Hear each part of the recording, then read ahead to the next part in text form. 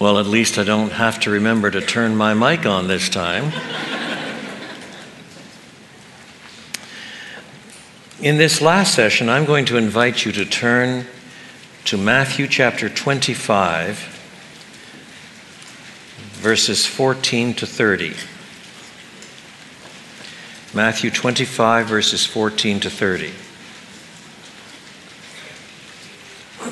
This is a parable that's actually in the sequence of about 5 parables. I'll say something more about the sequence in due course.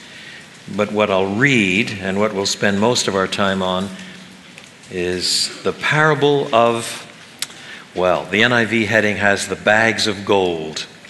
Some versions have the parable of the talents. I'll explain why bags of gold comes up in NIV. These are parables of the kingdom. So when it begins, again, it will be like, the it refers to the kingdom. Again, it will be like a man going on a journey who called his servants and entrusted his wealth to them. To one, he gave 5 bags of gold. To another, 2 bags. And to another, 1 bag, each according to his ability. Then he went on his journey. The man who had received 5 bags of gold went at once and put his money to work and gained 5 bags more. So also the one with 2 bags of gold gained 2 more. But the man who had received 1 bag went off, dug a hole in the ground, and hid his master's money. After a long time, the master of those servants returned and settled accounts with them. The man who had received 5 bags of gold brought the other 5. Master, he said, you entrusted me with 5 bags of gold. See, I have gained 5 more. His master replied, well done, good and faithful servant. You have been faithful with a few things. I will put you in charge of many things. Come and share your master's happiness. The man with 2 bags of gold also came. Master, he said, you entrusted me with 2 bags of gold. See, I have gained 2 more. His master replied, well done, good and faithful servant. You have been faithful with a few things. I will put you in charge of many things. Come and share your master's happiness. Then the man who had received 1 bag of gold came. Master, he said, I knew that you are a hard man, harvesting where you have not sown and gathering where you have not scattered seed. So I was afraid and went out and hid your gold in the ground. See, here is what belongs to you. His master replied, you wicked, lazy servant. So you knew that I harvest where I have not sown and gathered where I have not scattered seed. Well, then you should have put my money on deposit with the bankers, so that when I returned, I would have received it back with interest. So take the bag of gold from him and give it to the one who has 10 bags. For whoever has will be given more, and they will have an abundance. Whoever does not have, even what they have will be taken from them. And throw that worthless servant outside into the darkness, where there will be weeping and gnashing of teeth. This is the word of the Lord. Now, there are many kinds of waiting. A couple on their honeymoon, sitting on the beach, watching the sun go down, hoping the moment will never end. That's one kind of waiting. A woman with her 6th cycle of chemo, waiting for the nausea to pass. That's another kind of waiting.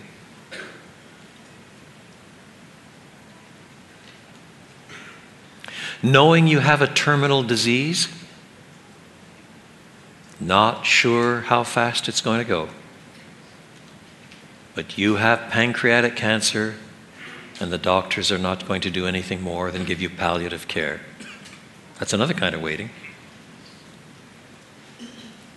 Waiting for your wedding, the date is set. That's another kind of waiting. I like to remember that my son, who's now 30, when he was born, well, my wife is only 5'1", she's short. And she declared to the world that she was going to have an elephant. She looked like it too.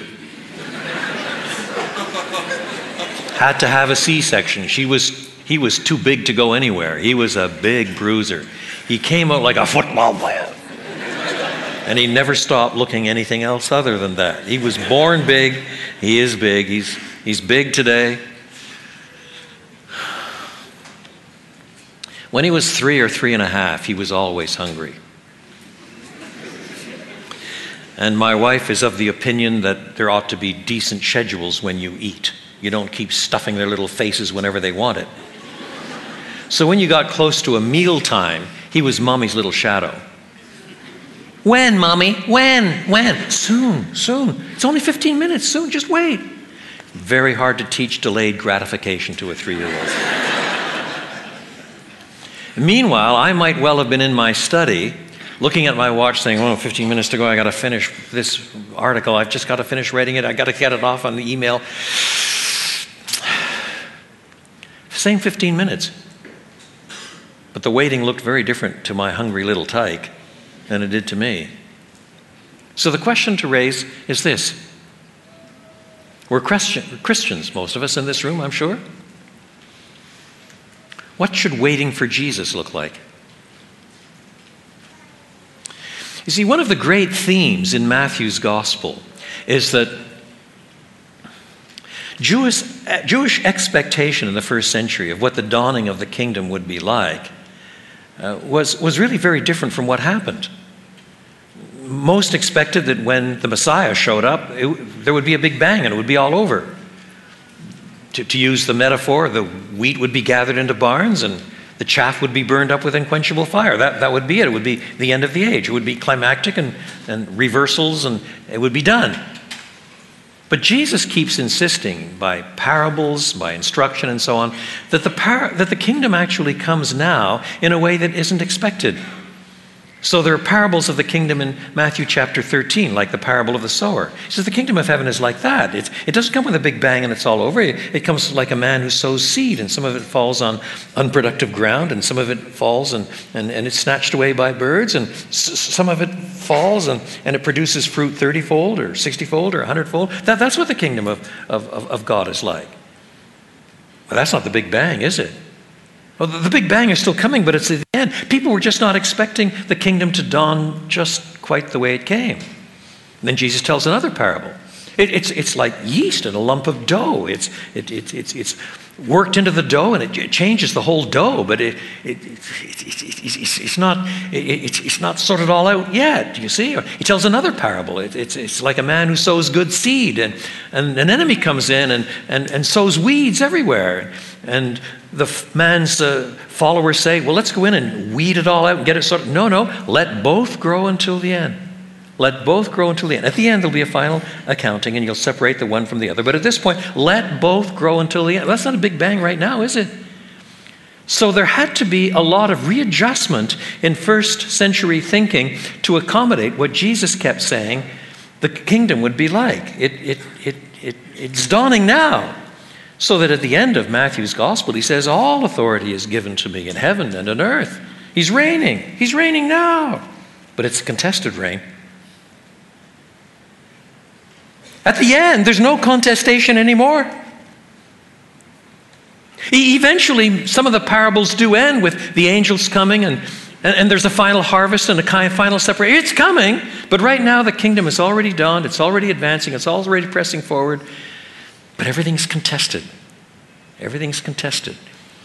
It's why people who work with New Testament eschatology, that is to say what the Bible says about the end of things, keep saying in the New Testament there's a constant running tension between inaugurated eschatology, the kingdom has already started, it's already come, it's already here, and futurist eschatology, that it's not yet. We're still praying your kingdom come, do you see? And you live with that tension as Christians. Jesus reigns now. He's the king. He's the Messiah. It's here. It started. You're in the kingdom or you're not. Now. But everything's contested. One day, the division will be absolute. Jesus will return. There will be a new heavens and a new earth, the home of righteousness. And the question becomes, how do you wait for that? Now that's in large measure what Matthew 24 and 25 are about. In 24, 1 to 35, you get a whole lot of the theology worked out about the Lord's return. That's an interesting section. It's complicated. I wish I had time to unpack it, but it would take far too long. But from 24:36 on, all the way to the end of 25, then you get instruction on how to wait. So for the first half of 24, you get some direction on what it's going to be like. Then for the second half of 24 and all of 25, then you get instruction on how to wait. So how do you wait? Number 1, verses 36 to 44. Wait for the Lord Jesus as those who do not wish to be surprised by the Master's return. Wait for the Lord Jesus as those who do not wish to be surprised by the Master's return. Now, what will it be like? Well, 38, for in the days of the flood, people were eating and drinking, marrying and giving in marriage up to the day Noah entered the ark, and they knew nothing about what would happen until the flood came and took them all away. That is how it will be at the coming of the Son of Man. Now, some people say, it's going to be a terrible time in the last days, just like the days of Moses. That's not what Jesus said, the days of Noah. That's not what Jesus says. The comparison he draws between the end and Noah's day is not how bad things are, it's how normal they were. They're still getting married and having parties and going to birthday clubs and having funerals and getting jobs and finishing high school. They're acting as if nothing's happening. And then the flood came and took them all away. So it will be at the days of the coming of the Son of Man. And then if we didn't get the lesson, it's unpacked some more. 2 men will be in the field, one will be taken and the other left. That is to say, 2 men in the field are likely to be father and son in those days because a son usually followed his father's footsteps, might be 2 brothers. And one is taken, in the context, apparently taken in judgment, and the other is not.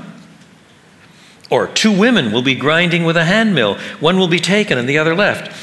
In an animal mill, then you had a huge stone that an ox or a donkey pulled around and around and around. In a hand mill, you had a basic stone, and another stone on top of it with a hole in it where you put in your grain, and a stick out one side.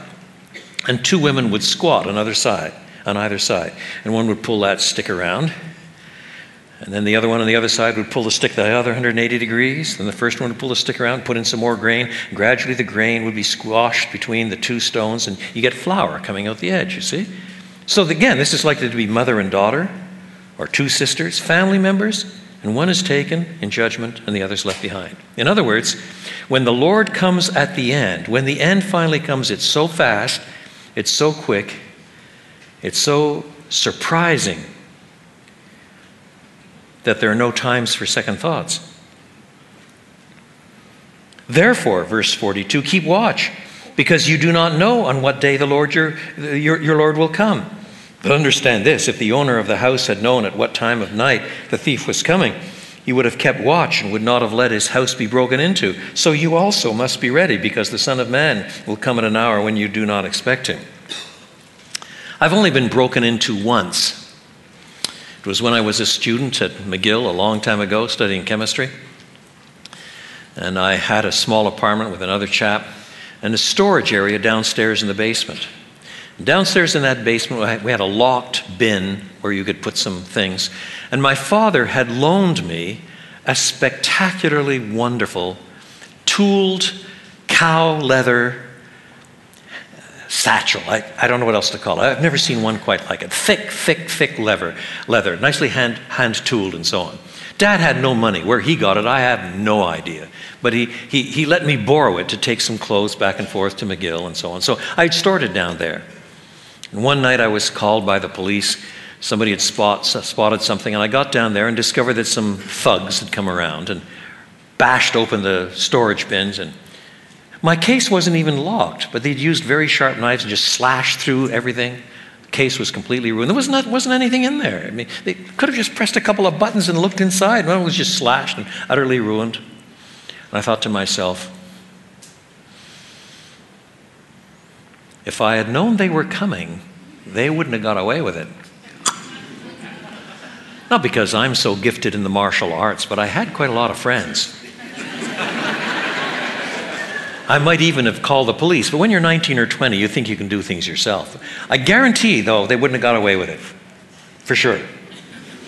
But I didn't know when they were coming, and I didn't guard against it, so they got away with it. They never did find them. And Jesus dares to compare the coming of the Lord with that. It doesn't mean that when Jesus comes, he comes in a sneaky way like a thief. When you draw an analogy, you can't make the analogy run on all fours. The analogy here is the unexpectedness of it, the unpredictedness of it, not the moral nature of the coming. Now that's an important observation we'll need to hang on to in a few moments. So, wait for the Lord Jesus as those who do not wish to be surprised by the Master's return. Number 2, verses 45 to 51. Wait for the Lord Jesus as stewards who must give an account of their service, faithful or otherwise. In other words, you're not simply looking at the unexpectedness of it, but you've got to give an account. Now, what you discover as you work through these 2 chapters is that each new story or each new parable that sheds light on how you wait for Jesus incorporates what was done in the previous one or the previous ones and takes you a step farther. So now there's still unexpectedness, but now there's unexpectedness with a matter of accountability. So who then is the faithful and wise servant whom the master has put in charge of the servants in his household to give them their food at the proper time? It will be good for that servant whose master finds him doing so when he returns. Truly, I tell you, he will put him in charge of all his possessions. But suppose that servant is wicked and says to himself, my master is staying away a long time. And he then begins to beat his fellow servants and to eat and drink with drunkards. The master of that servant will come on a day when he does not expect him, and in an hour when he is not aware of. He will cut him to pieces and assign him a place with the hypocrites where there will be weeping and gnashing of teeth. So, wait for the Lord Jesus as stewards who must give an account of their service, faithful or otherwise. Number 3, chapter 25, verses 1 to 13. Wait for the Lord Jesus as those who know the Master's coming may be long delayed. Now, I'm going to assume you know the burden of this parable of the 10 virgins. You have to understand something of first century Palestine marriage practices to make sense of the parable. These practices vary from culture to culture, of course. But in much of the Western world today, the chief expense of a wedding falls on the bride's family. But in the first century in Palestine, most of the expense fell on the groom himself. And the way it worked was there would be a small ceremony at the bride's place, and then a procession through the streets after that ceremony was over to the groom's place. And the main wedding ceremonies and festivities would take place there. That could go on for half a day, a day. If, on the other hand, he was posh and had a lot of money, the wedding ceremony and celebration could go on for a week, and he'd be providing all the food and all the drink, and it might be in a walled compound. It would be quite a big event, you see? So it starts off basically family only at her place, or her brother's place, her father's place, whatever festivities take place there. And then through the streets of the city to his place, sometimes a torchlight parade if it takes place at night. And the guests who were supposed to join in at the other end would be waiting along the road and join in the procession. Do you see? That they would know when it was happening and what date it was and roughly what time. And so we find these 10 virgins who are invited to the party. And 5 are wise, we're told, and 5 are foolish. The wise ones realize, listen, these festivities sometimes take a long time. They say they're coming by at 9:30 at night, but we'd better be ready not only with our lamps, but with some extra oil for our lamps, because it could be midnight, it could be 1, it could be 2. And the foolish ones, they have their lamps, but they don't bring any emergency oil supply. And then they settle down by the roadside, have a nice evening, maybe a little bit of chai. The hours go by. You get a little drowsy and fall asleep. And in the narrative, there's nothing wrong with falling asleep. The wise ones and the foolish ones both fall asleep. I mean, they're waiting. What do you expect? They're waiting. And then at midnight, the cry goes up, "Here comes the groom." Now, some of you come from societies where you think, boy, that's really odd. Doesn't it say, "Here comes the bride"? In fact, if you read this account carefully, it doesn't even mention the bride. But you know, some of us think, nice to see this, actually. In the West, when you read newspaper accounts of weddings, then you get this long description of the glories of her dress and the taffeta this and the train that and the silk something else, and she's the daughter of so-and-so, and then down at the bottom of the report it says the groom was also present.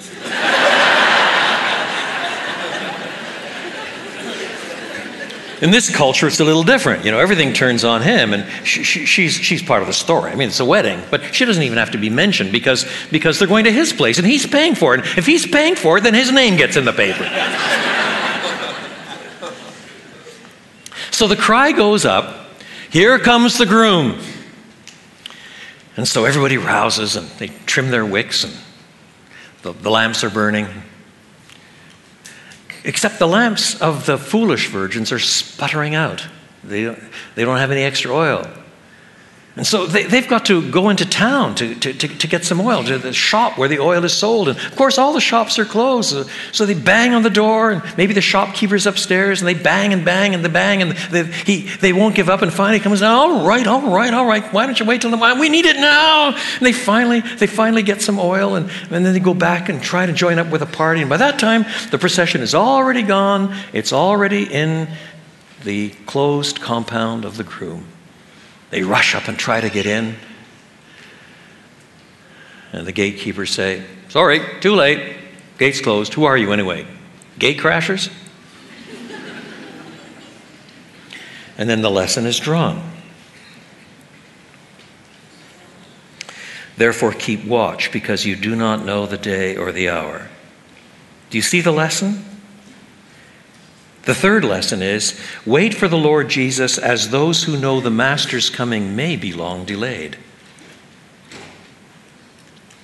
So the first lesson, wait for the Lord Jesus as those who do not wish to be surprised by the Master's return. Number 2, wait for the Lord Jesus as stewards who must give an account of their service, faithful or otherwise. And number 3, wait for the Lord Jesus as those who know the Master's coming may be long delayed, because the only difference between the 5 wise and the 5 foolish virgins is that the wise virgins were prepared for a long delay. It's the only difference. Now, number 4 is the one we're looking at. Number 5 we don't have time for this evening at all. Number 4, let me tell you what it is, and then we'll look at it a little more closely. Wait for the Lord Jesus as slaves commissioned to improve their master's assets. Let me repeat that. Wait for the Lord Jesus as slaves commissioned to improve their master's assets. In other words, the thought goes beyond simply being ready or performing one's duty or being prepared for a long delay. Now it's, you've got to improve the master's assets. So what I shall do first of all is to ensure that we understand the parable and then reflect with you a little bit on what it means for our lives. Now there are a couple of things that need explanation before we go any farther. First, why is this called in some Bibles the parable of the talents, and in other Bibles the parable of the bags of gold? The reason is because what the rich man distributes to these slaves is called in Greek a talenton, which sounds like the English word talent. And so it came across in the King James version and other early versions, it came across as talent, the parable of the talents. But when we think of talents, we're thinking of somebody who plays the violin well, like the lady tonight, or somebody who can count up numbers in their head, or somebody who can sing appropriately, or maybe a talent of brilliant computer programming, whatever, some kind of talent. But a talenton in Greek is a measure of weight. It's a measure of weight of money, either silver or gold. A lot of silver, or it could be gold itself. If it was silver, the weight included 6,000 denarii. Now, a denarius is enough money to pay a laborer for one day. So 6,000 denarii, you're looking at something like 10 years of pay for a laborer. That's quite a lot of money. That's if it's a silver talent. Almost certainly, for various reasons, this is a gold talent, in which case this was worth millions. Each talent was worth millions and millions and millions. And he distributes 5 talents to one, 2 talents to another, 1 talent to another, according to his perception of their capability. That's what we're told. The second thing that you need to know in order to understand this parable is that although our English versions prefer to call these people servants, the word used is slaves. And in this case, you must see that they're slaves to make sense of the story. You'll see that in a few moments. These are slaves. Now, that does not mean that Jesus is recommending slavery any more than earlier, in the earlier parable, he was recommending theft. When he compares Jesus' return to the coming of a thief in the night, he's not recommending thievery. And when he compares Jesus' return here to the way a master treats his slaves, or does not treat his slaves, then he's not recommending slavery. It's an analogy, and it's important to find out how the analogy works. Now, you need those 2 details to make sense of the story. So what happens? The kingdom of heaven now is like a man going on a journey, and he calls his slaves to them and entrusts his wealth to them. So they're supposed to look after it and produce wealth from it. He distributes it, each according to his journey. The man who had received 5 bags of gold went at once, notice, at once, eager, and put his money to work. Now, that does not mean he went to the stock exchange and put his money to work. There were no stock exchanges in the ancient world. If you wanted to take a lot of money like this and work it, then you had to buy a business, a fishing smack, or a farm, a vineyard, a business. That means you got to run it. You got to find the workers and invest and be wise and watch the weather and arrange the sales. And this is a lot of work. This is not just being shrewd, making the right investment and hoping the market turns in the right direction. You know, pork bellies or a bond market or whatever. It's not going to be like that. This is work. And if you have 5 of these bags of gold, you've got millions and millions and millions and millions and millions and millions of units of money in order that you must be responsible for. And over the time, he doubles his profit. He doubles his assets, rather. The man who had received 2 likewise doubles his. The man who had received 1 went and dug a hole in the ground and hid his master's money. After a long time, we're told. Now that reminds you again of the previous parable. I said that each one picks up some of the lessons from the last one. The parable of the virgins had a long delay. So after a long time, he comes back. He returns and he settles accounts with them. So the one brings in 10 bags of gold. Master, he said, you entrusted me with 5 bags of gold. See, I have gained 5 more. And the master replies, well done, good and faithful slave. You've been faithful with a few things. I will put you in charge of many things. Come and share your master's happiness. So, What does the master say? First, he says, in effect, you've worked hard, but let me tell you, what you've done so far is small potatoes. I'm going to put you in charge of something really big. I'm going to give you a real job. And then he says, come and share your master's happiness.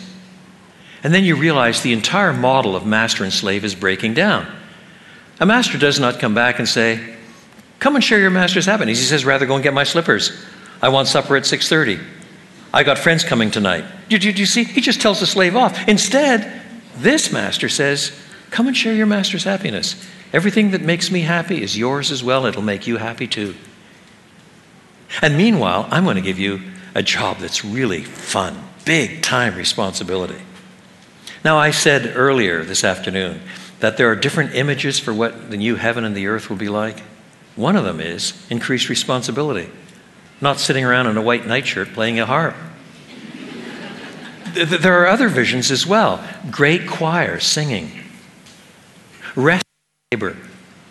Other visions yet again. There are times of great praise to God and the Visio Dei, seeing God himself face to face, finally at last, the supreme joy. So many ways of thinking of the new heaven and the new earth. One of the things that we can do to have people hungry to get there is to paint before people's eyes the portraits of the new heaven and the new earth that Scripture actually gives. And one of them is right here. One of the things that God will say to you who have been working away in your...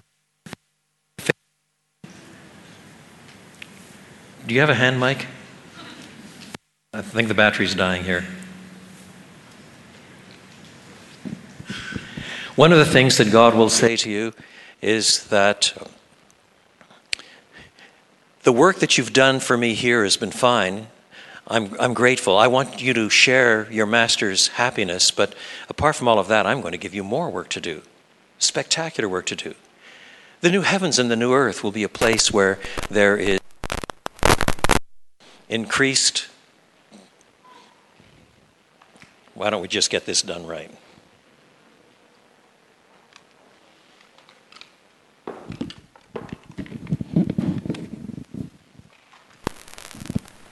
Thank you. That's another problem the Apostle Paul never had. At least that one I can't blame on my short-term memory. So what he does say then is there'll be increased responsibility and pleasure in it and joy in the consummated kingdom. That's what he says. Then the second servant comes, the second slave comes, and he's doubled his assets as well. And the master says exactly the same thing. Then in verses 24 and 25, you find a rather different response. Now the man who has been entrusted with 1 talent comes and says, Master, I knew that you are a hard man, harvesting where you have not sown, and gathering where you have not scattered seed. So I was afraid and went out and hid your gold in the ground. See, here is what belongs to you. Now, the charge launched by the wicked slave is that the master is exploitative, grasping, and using the labor of others for his own gain. Perhaps putting the servant, the slave, in an invidious position. If the slave is successful, the slave gets none of it. If the slave fails, he's held accountable. He can't win. That's not fair. And some of us, when we hear this story, we think, well, he does have a point. He does have a point.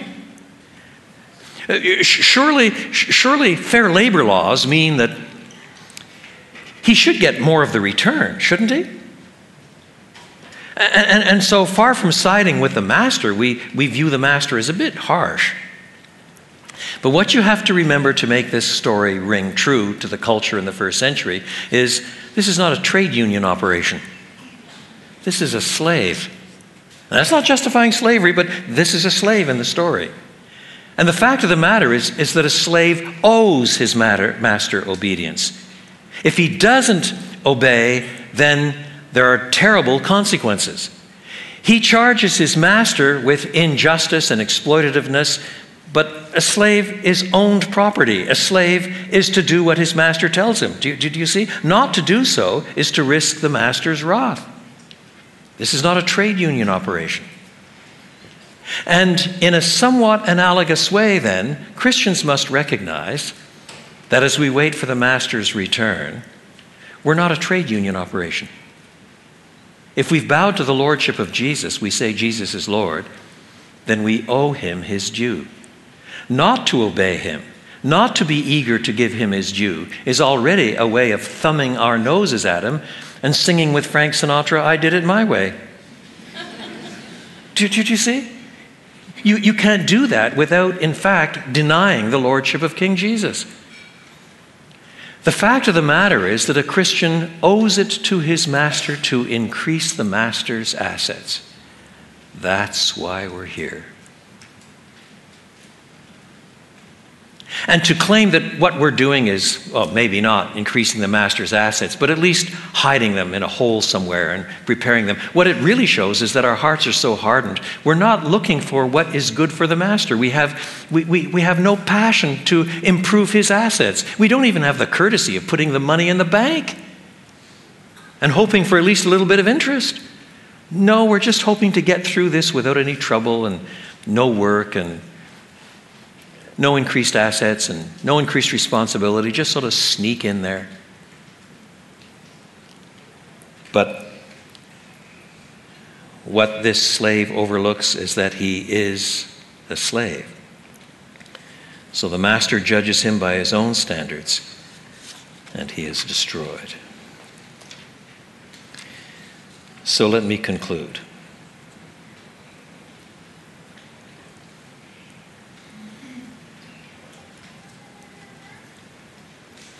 Presupposed in this parable is that Jesus' followers, his slaves, joyfully recognize their roles of responsibility. And that's why their conduct is different. They want to please their master. It's a pleasure to increase his assets. We want the kingdom to advance. We want Jesus to be praised. We want the assets of the church, not the finances, the spiritual assets of the church to multiply and bring glory to the master. And our task, while we wait for Jesus to return, is the improvement of the master's assets, not our own. In other words, the foolish virgins failed from thinking that their part was too easy, and so they didn't prepare. The wicked slaves here fail from thinking their part is too hard, so they don't try. But instead, our job as Christians, as we wait for the return of Christ, is joyfully, gratefully, to improve our master's assets as the slaves of the living God, in full knowledge that on the last day, the master will say to us, well done, good and faithful slave. You've been faithful over a few things. I'm going to give you some big-time responsibilities now. Come and share your master's happiness. Let us pray. So grant, Lord God, that we may learn to live with eternity's values in view, never weighing things by the categories and criteria of this broken world, but eager above all things to wait with patience and perseverance for the Master's well done on the last day. What grace is this? He calls us to himself and gives us all we need, strengthens us for the task, and then praises us for work that he has enabled us to do. O Lord God, forbid that our approach to all of our life in the kingdom of God should bear in mind the sheer joy and privilege and responsibility of improving the Master's assets for his glory and his people's good. In Jesus' name, amen.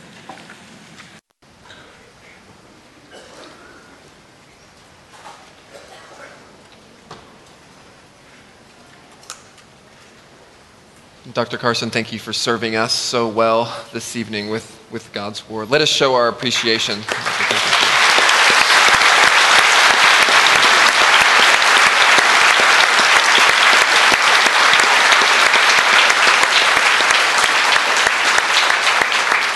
Well, I hope this time has been an encouragement to you as it has for me.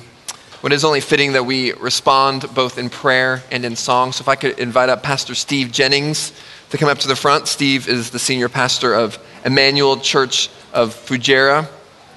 And we'll have Steve pray for us as we leave this place. After Steve prays, we will sing our final song and you will be dismissed. Steve, please lead us. Let's pray. Father in heaven,